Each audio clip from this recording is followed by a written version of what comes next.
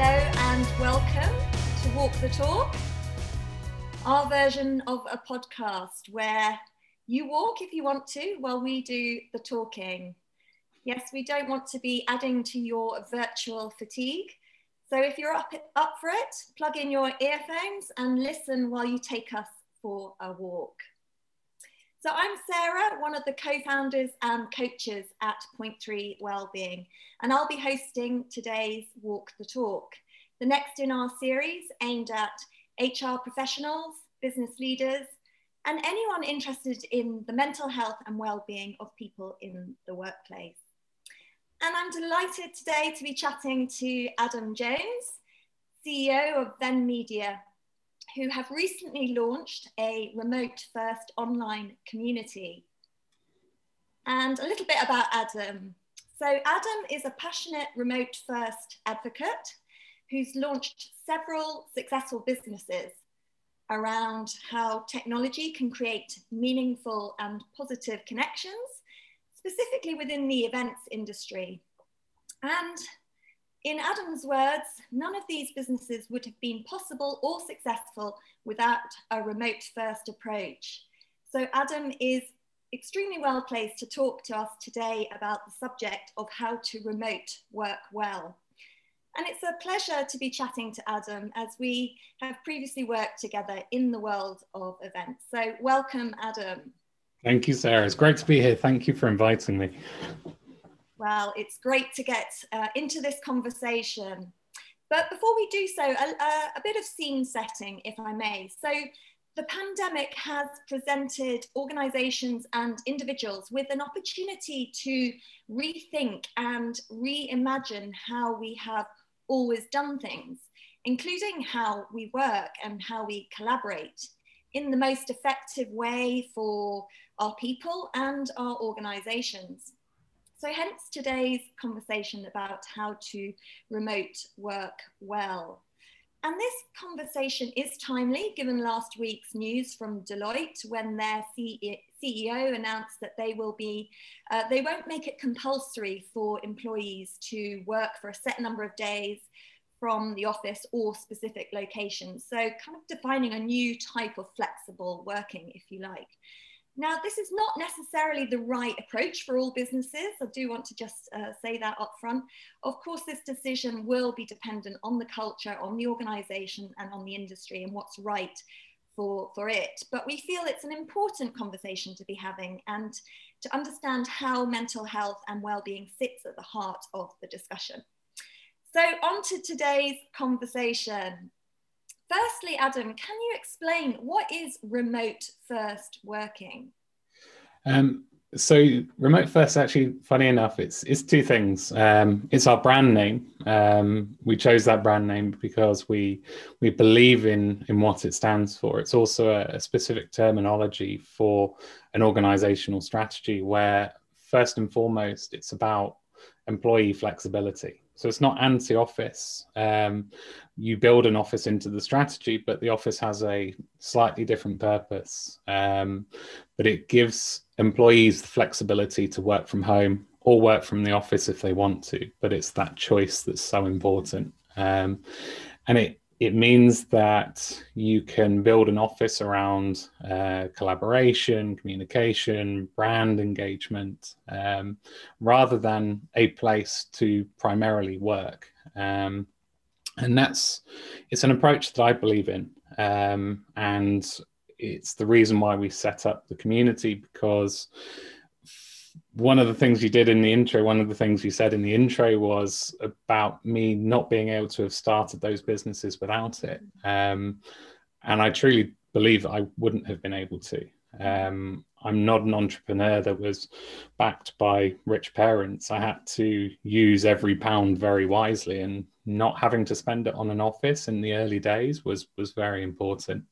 And finally, when I did build a business up to a point where I could afford an office, the office wasn't where people worked from primarily. It was where we collaborated on ideas. It was where we invited customers to meet the team. So I truly believe those businesses were successful because they had that foundation built on remote first. And to be honest, at the time, it wasn't even a defined strategy. It was just what we did to survive. So, yeah.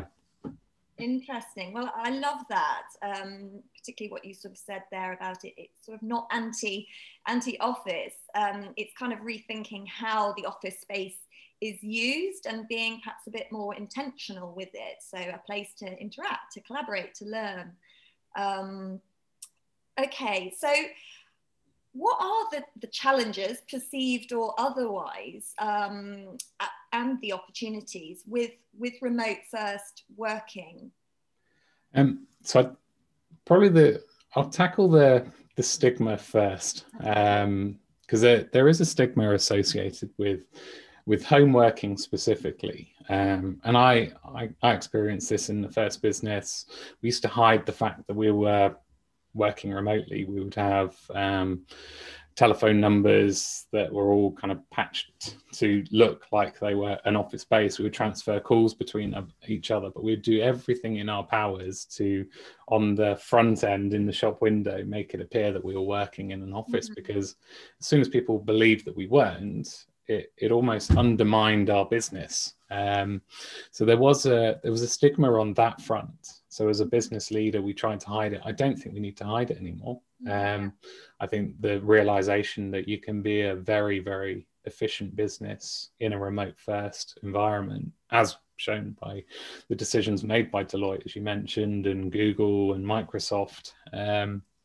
The other challenge is really, I find, a kind of how you nurture your younger staff, and this is always a concern for me, and this is where I think the office comes into play. I see the office purpose changing from being a place of work to more of a university campus, where new staff can be tutored, understand the job, understand the business, understand the customer, understand the vision and what the business stands for, giving them that launch pad to then be successful, to make that choice on whether to work from home or whether to work from the office.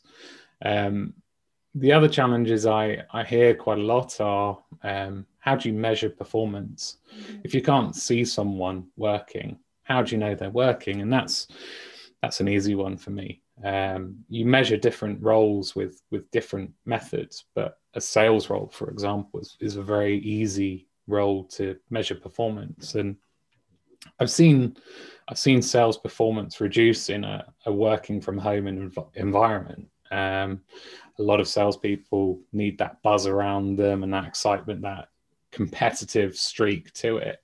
But that's not for every salesperson. Some salespeople like to be methodical, they like quiet. And again, it comes back to that choice. If you want that buzz, go to the office, collaborate with team members in a sales environment. But I see a lot of sales managers jump to the conclusion that it's remote working that is what makes that and creates that negative impact. Actually, it may not be. It may be the systems and processes. Yes, you're working from home, therefore you need to tweak the business model.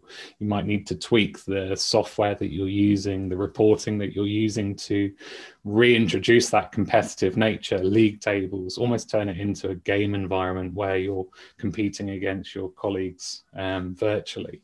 So I think what I would say from a sales perspective, yes, you might get an initial drop, but you can combat it through other ways and forcing people back into the office and creating that challenge. And then the other element is people misinterpreting remote first working with lockdown working. Yes. I think everybody suffered during lockdown. I had the kind of pleasure of working remote first before kind of everybody started doing it as a consequence to COVID. And I knew the benefits that were there. I could work from a coffee shop one day. I could work from Spain the other day and had the freedom to work wherever I want. And that flexibility was really important, especially kind of trying to work around family and friends. And I think that's the other misconception, is what we're experiencing right now is not remote working. It really isn't. It's the cause of the pandemic. So those are kind of the challenges, I think. And what about the opportunities? Opportunities are huge. I think the savings that you can make by not having so many offices, such a big office space, can be put into more exciting areas of the business. Tutoring, working from creating better environments at home for your staff so they're more comfortable. I think one thing I'm seeing with a lot of bigger businesses, they're actually reducing the amount they spend on car allowances and spending it more on home office upgrades to make that working environment more effective. I also see from my team as well, they have been more effective in a remote first strategy. The output has been huge. And again, I'm coming back to my earlier point about how you measure different teams. My development team work on points, on a point basis, and we can monitor their effectiveness in that way. It's output, where the output has increased rather than the attendance. And I think there's the worst way to measure performance and success is by attendance. I think that's the other thing is well, we talked about that before, didn't we? Sort of presenteeism does not equate to just turn up. That's not good enough. So I think the opportunities are huge as long as you measure the right things. I think if you measure the wrong things, you'll never realize the true potential of a remote first strategy. But if you fully understand what you should be measuring, which is the output and performance, and you can do that in lots of different ways for lots of different roles, then the opportunities are huge. So cost saving, increased output, and also staff well-being. I think we're just scratching the surface on the powers of employees collaborating together. Google's initial strategy was to force people back to the office. They quickly changed their mind when a large group of their employees turned around to say, no, we don't want to come back to the office. Google were a very smart company. They changed their strategy very quickly and built a strategy for it. But my fear is that a lot of companies won't be agile enough to change their strategy and will continue to force employees back into the office. And with the increase of remote first companies, there's plenty of job opportunities in those businesses that I think some top talent will move around. So. Interesting. Well, yeah, I mean, I think the key there from what you've said is listening to employees and listening to what they want and need at this point in time. But I guess there has to be a sweet spot, doesn't there, between listening to the individuals and then finding marrying what works best with the organization and its needs. Absolutely. And then that's why we started the remote first community, because nobody's got it perfect. No one ever will get it perfect, because every business is slightly different. But the community was built to share knowledge, share experience, and learn faster. Find out what works from other businesses, what doesn't work, and trying to collaborate as a community will drive this forward much faster. I think we all know the benefits of remote first. It's just how we do it, and kind of being open-minded within the community, and also willing to share failure. I think I've never seen failure as failure. I see it as an opportunity to learn. If I kind of instill this in my team, if they're not failing, they're not pushing boundaries. So I think the same is kind of what we try and instill in our communities, to share bad experiences, because everybody can learn from those. Absolutely. Okay, so digging into some of those kind of challenges and opportunities a little bit more. We've talked a bit there about productivity, and actually when we chatted before, you'd referenced a and there have been a number of kind of studies to show that actually, and yes, we're talking about the lockdown kind of remote working, but productivity has been shown to be up compared to when we are in the office. And obviously, arguably, this is good for the organisation, but perhaps not so good for the employee.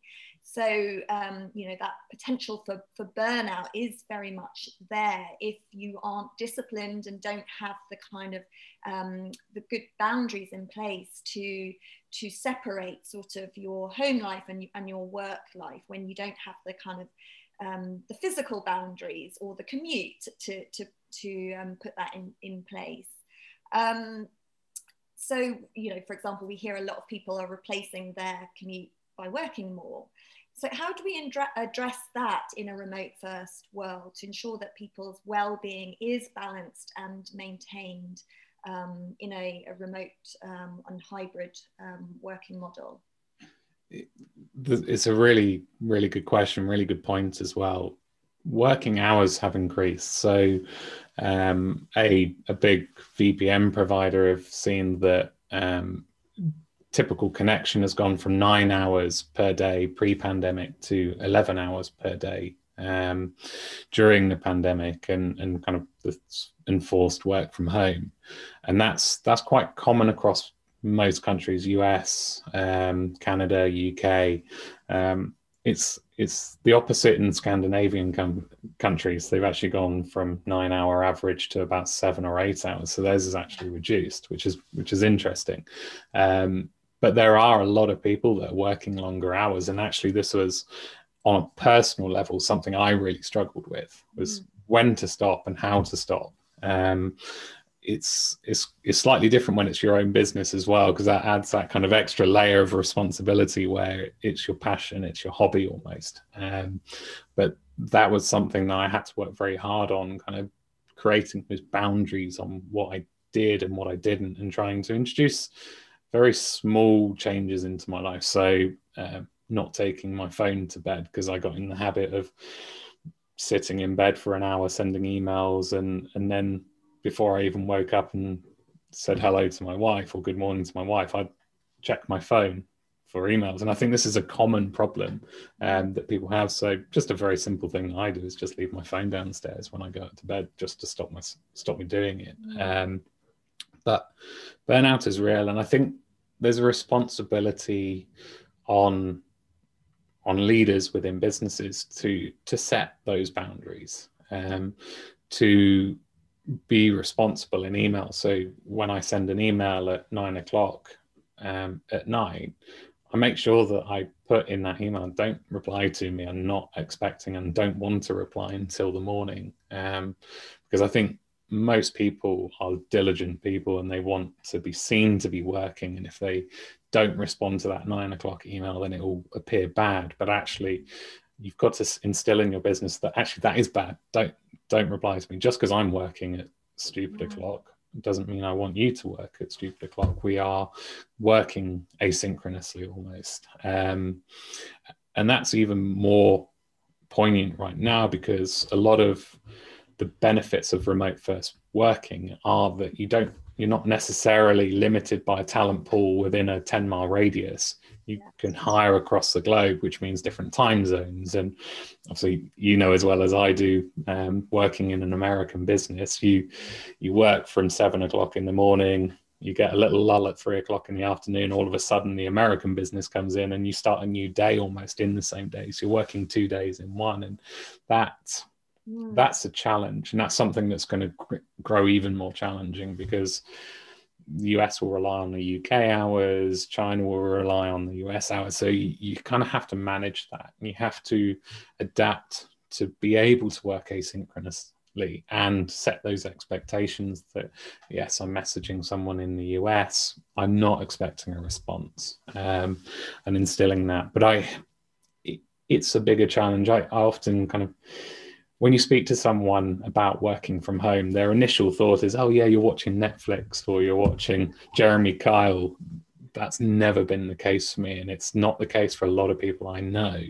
And it was a big fear from bosses and managers that working from home, people are just going to lay about in their slippers. But the complete opposite is the reality. Most people are burning out because they feel that responsibility to show that they're working. They go out of their way to really like be more visible. Yeah, completely.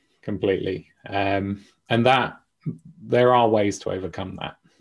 There really are. I know the Labour government are looking at ways to actually, through software, enforce it. That'll never work. Enforcing it through software, turning email off at a given time, will never work. It needs to be softer than that. It needs to be just instilled within your company, working patterns and expectations and leadership, really.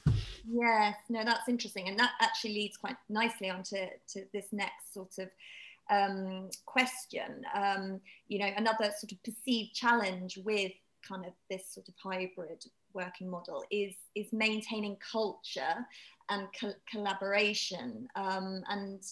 I think what you were talking there about is, leaders modeling behavior rather than kind of putting in sort of systems to create to enforce a behavior. It's more down to the modeling through the culture. And I know you have some sort of strong views on how you create culture and collaboration in a remote first world. So I'd love to hear a bit more on that. Culture is not born out of working in the office or working from home. I often liken it to school days. Your friends that you made during school and the culture that you created within your year group at school wasn't done in the classroom. It was done at playtime, at lunchtime, after school, and these kind of extracurricular. That's why your memories were made.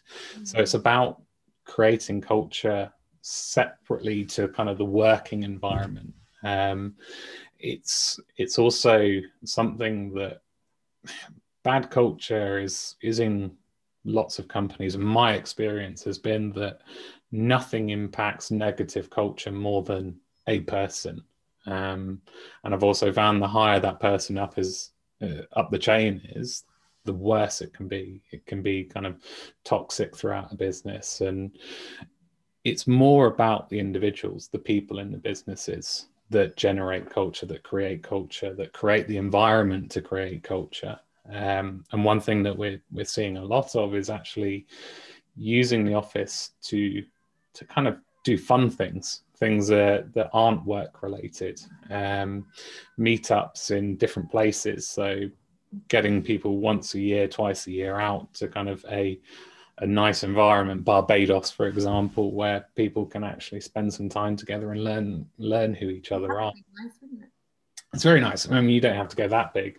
I mean, something very, very simple we do is we just occasionally play some games that get people to kind of share more vulnerable things about themselves, to share kind of their personal life. Very simple questions like, where were you born? Which then leads to a conversation, and people like to kind of share their past experiences, and I think that's the thing that creates culture, is understanding who you're working with. And that wasn't solved in an office. That's never been solved. We've worked in businesses where the culture was toxic and everything was office based, and that was more from a leadership perspective that generated that kind of culture of fear and micromanagement, and that's something that would probably be toxic in either a office-based environment or a work from home environment. So I do think you need to adapt a little bit. You need to intentionally kind of set things up to understand sort of who your team members are, get them collaborating, and getting them to do stuff that isn't work related.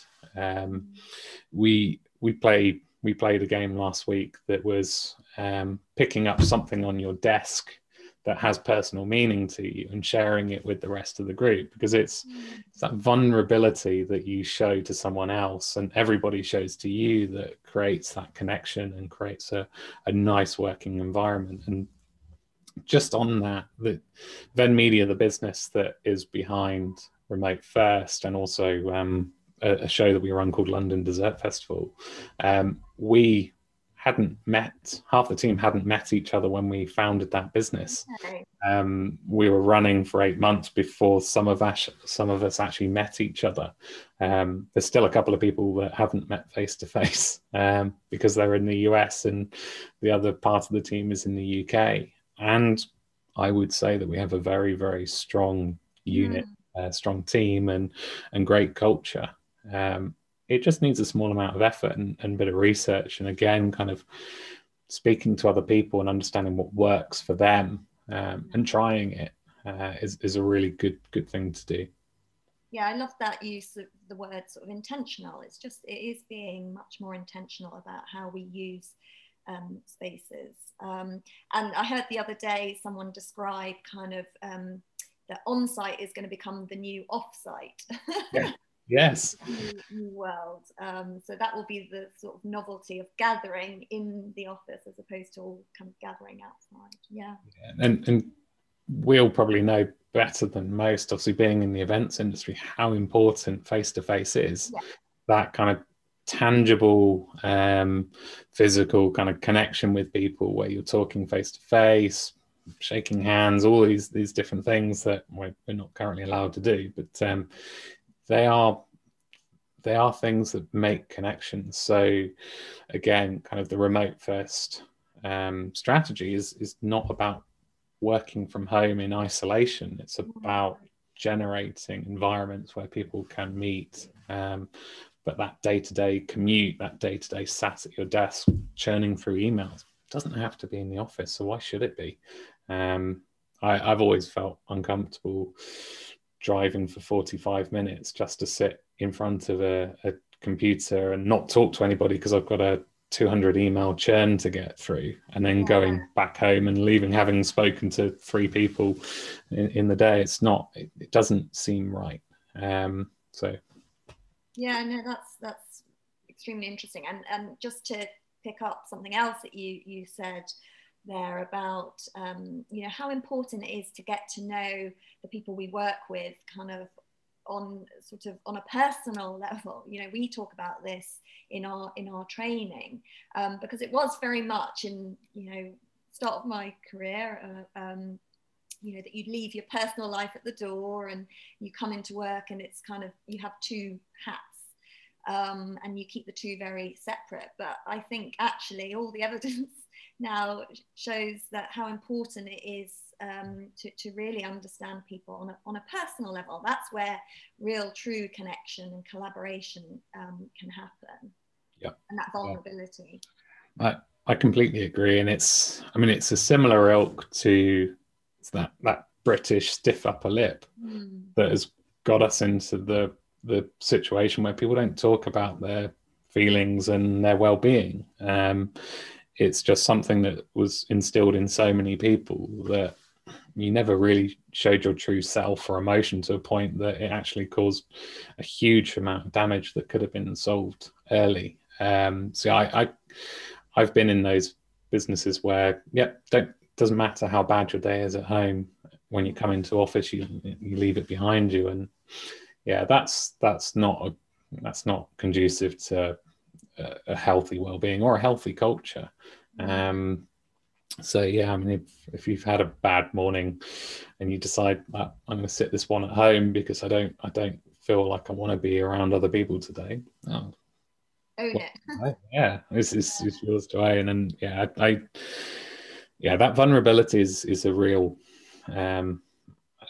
value to our business. And the more you do it, the more you understand your team and when they're effective, when they're not effective, and kind of working around the rest of the team. So it's very, very. Yeah, there's that pressure, isn't there, when you're a leader to think you need to have all the answers and to know everything and to be that strong kind of figurehead. But actually, I think that's not the case. And actually, to be vulnerable is to know when you don't, and to admit when you don't know the answers, and to open it up to your team to go, look, is there someone else or what's your thoughts on this, and to have that conversation.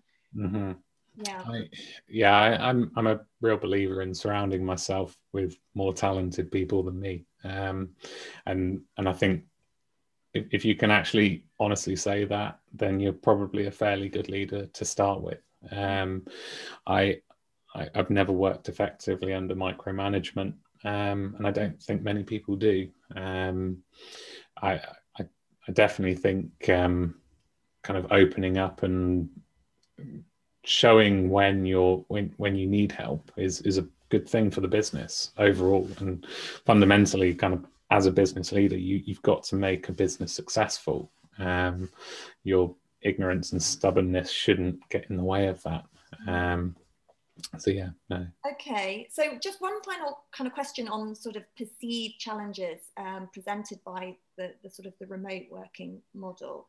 How do you ensure that there is kind of no advantage or disadvantage to one group of people over another in that kind of working model? So how do you ensure kind of access and equity in that environment so that sort of no FOMO? FOMO is a really difficult thing. If you think all of your colleagues are in the office having fun and getting opportunities to go up the ladder in the business, then yeah, that's a worry. And there's a real concern around there. And again, it kind of comes from leadership and collaboration. I think a lot of this can be solved through software, making sure that you have the right technology tools to ensure that collaboration is easy, chatting is easy, and group meetings. So the combination of software, combination of just different things like these games, like I mean, for us, we use Slack, and we have a coffee break meeting room in our Slack channel where we just post these different things that we're doing in the day or something interesting, just to create that kind of opportunity to just have a conversation out the blue. It replaces that water cooler kind of style discussion that you have in the office. But it is a challenge, and I think it's different for every business, and you have to kind of understand what ticks and work a little bit harder to make sure that on-site and off-site are collaborating together and communicating when they need to. I see kind of the different age groups wanting different things from remote working. And I know kind of it's very difficult for new starters, 18 to 25.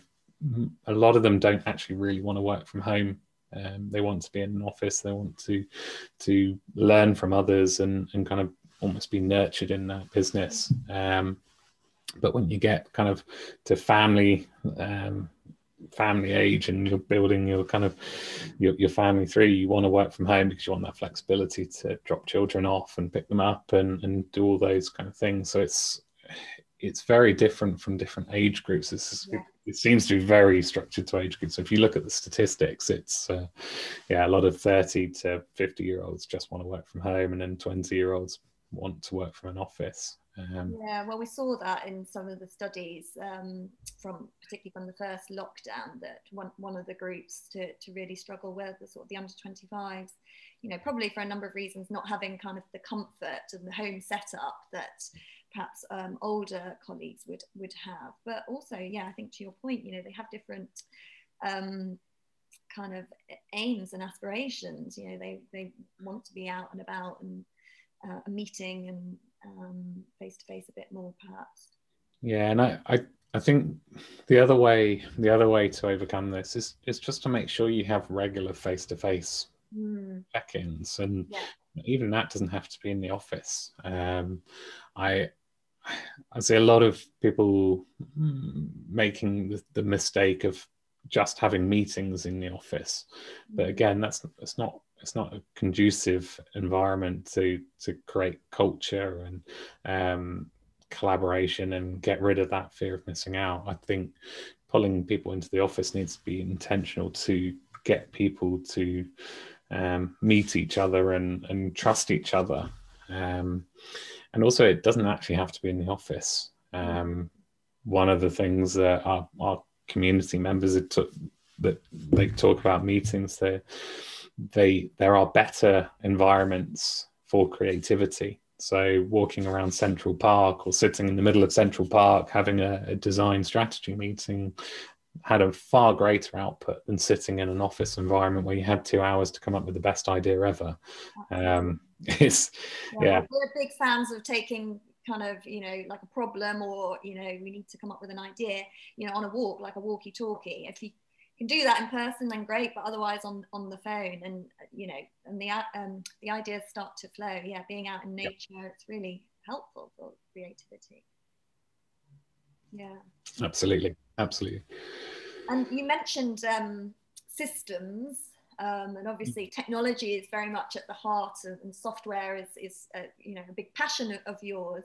But, you know, Zoom fatigue or virtual fatigue is a thing of the last 18 months or so, probably for us not being intentional with its use.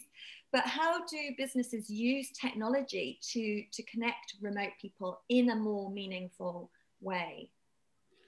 Zoom's a blessing and a curse.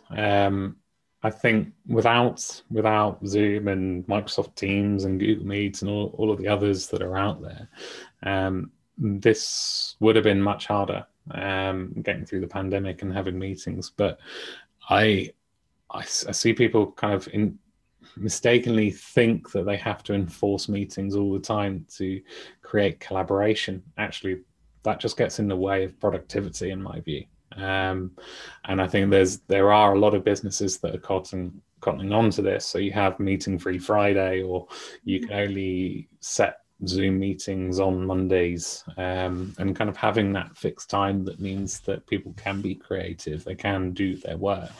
But clogging people's days up with meetings for meeting's sake is not a good thing. And actually, to be honest, that happened in businesses before the pandemic. I can't tell you how many meetings I've sat in where it could have been a 2-minute meeting, but ended up being stretched out to an hour. And why is that? You have to feel like you have to fill that hour.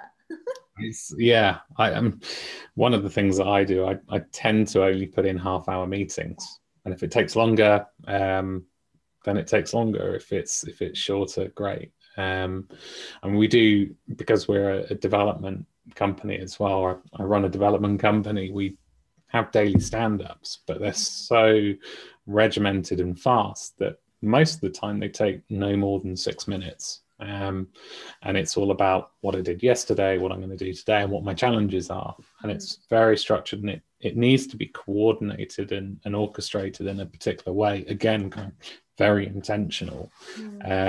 But I think Zoom fatigue can be quickly solved by having someone that really runs that meeting properly, effectively, regardless of whether it's in Zoom or whether it's face to face.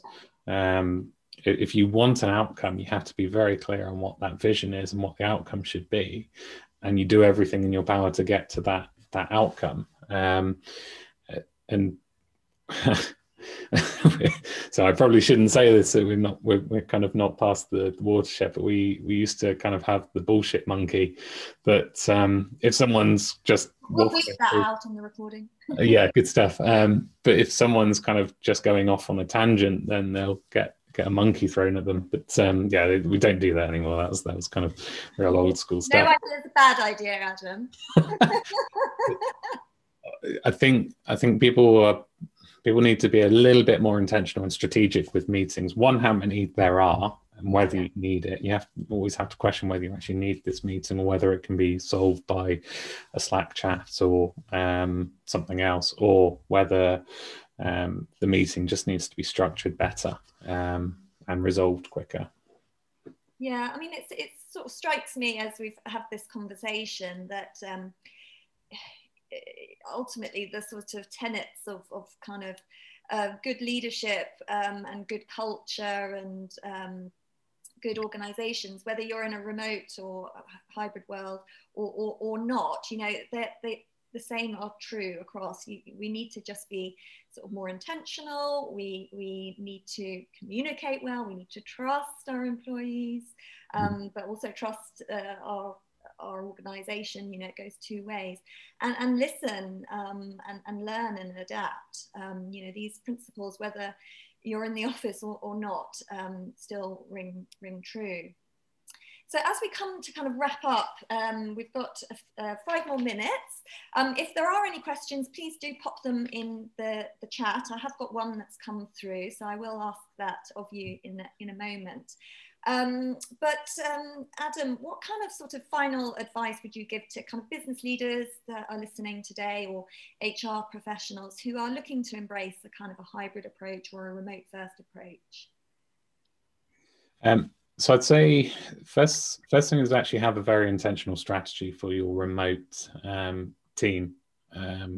Make sure that you kind of go through what the benefit structure look like, and just remember that working from home isn't a benefit. That's not what I mean. I'm talking about how you make their working environment more comfortable and makes them more effective. So having a very intentional remote strategy and HR policy as well. I would say as well, being very, very strategic with your team on asynchronous work, setting that expectation that just because you send an email at 9 o'clock doesn't mean that you expect a response at 9:15 at night. It's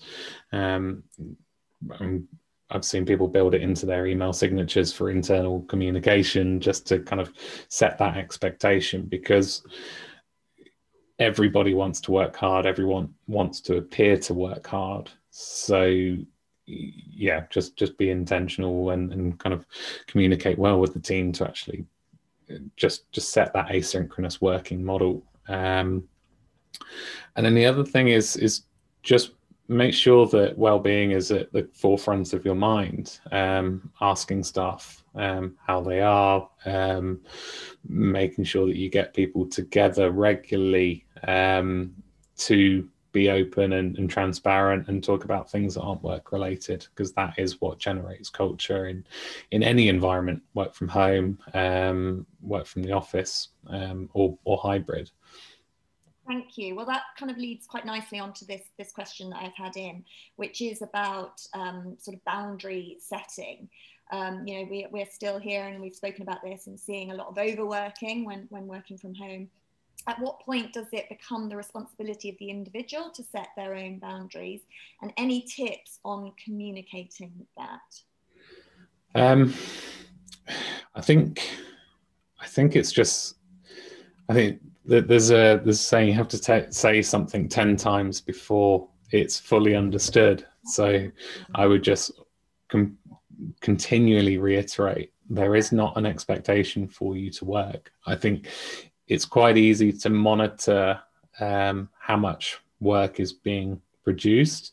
It's also easy to monitor how much time someone's operating as well. So I would say do two things. You reinforce the need for time, having proper lunch breaks, because that's the other thing. It's not just working longer, it's taking shorter lunch breaks, because it's more convenient. You go down, make a sandwich, and you're back at work in 10 minutes time. So but there are, I mean, there's proven cases for working shorter and having bigger breaks being more productive. Just because you work solidly through doesn't mean the output's going to increase. So reinforcing that with your team is important. And also there are ways to track how long people are working. And I think a lot of these tracking companies are popping up now because there's an expectation, but I think they're slightly wrong in their strategy. Is they're looking at it as I'm going to use this software to make sure my team are working really hard. That's not what they should be using it for. It should be to track who's working too much, because they'll burn out. Your staff members will become frustrated. They'll tire. They'll just not work effectively. So I'd say if you're going to use tracking software, you use it to make sure that its number one primary objective is to make sure that your team aren't burning out, not not to use it to spy or make them work harder or longer hours. I love that. It's always about the lens that we are looking at these things through. Yeah. Okay, so we are very much at the end, Adam, of this talk. It has whizzed by. And we always end our podcast by asking our guests how they walk the talk when it comes to kind of managing their own well-being. So what are your 3 well-being non-negotiables, we like to call them? So 3 ways that you kind of prioritize and optimize your well-being. So I mentioned one of them earlier, actually, is leaving my phone. Obviously, your business is on your phone. So leaving that behind, leaving it downstairs, and having that separation of work and sleep. Sleep's very important for me, at least. I think it's important for most people. The other one is kind of making sure that taking regular breaks and getting some fresh air every day. I mean, I was probably the worst remote worker for a number of years, where I was that person that would just work solidly through, occasionally wouldn't go outside for 4 days. That's a bad place to be. So making sure that you set time to get out, get some fresh air and walk. And one of them now is actually yours, which I stole. Is kind of replacing that commute to work. Dance-a-thon. All right, no, I can't dance. And yeah, that probably won't ever happen. But no, replacing the commute, just going for a short walk and kind of having that stop start, that kind of bookend to the day, I think is something that I've started doing more and more. But yeah, that's kind of, those are my 3. And there is a 4th, but I try not to work on weekends. I try to have a solid day, a whole day, where, unless I have to. I mean, the events industry is kind of a little bit different in that regard. But where I can, I don't work weekends. Brilliant. Well, thank you so much, Adam, for joining us today. It really has been a pleasure on a personal level, but also from a point of view. So yeah, thank you for joining us. My pleasure. Thank you.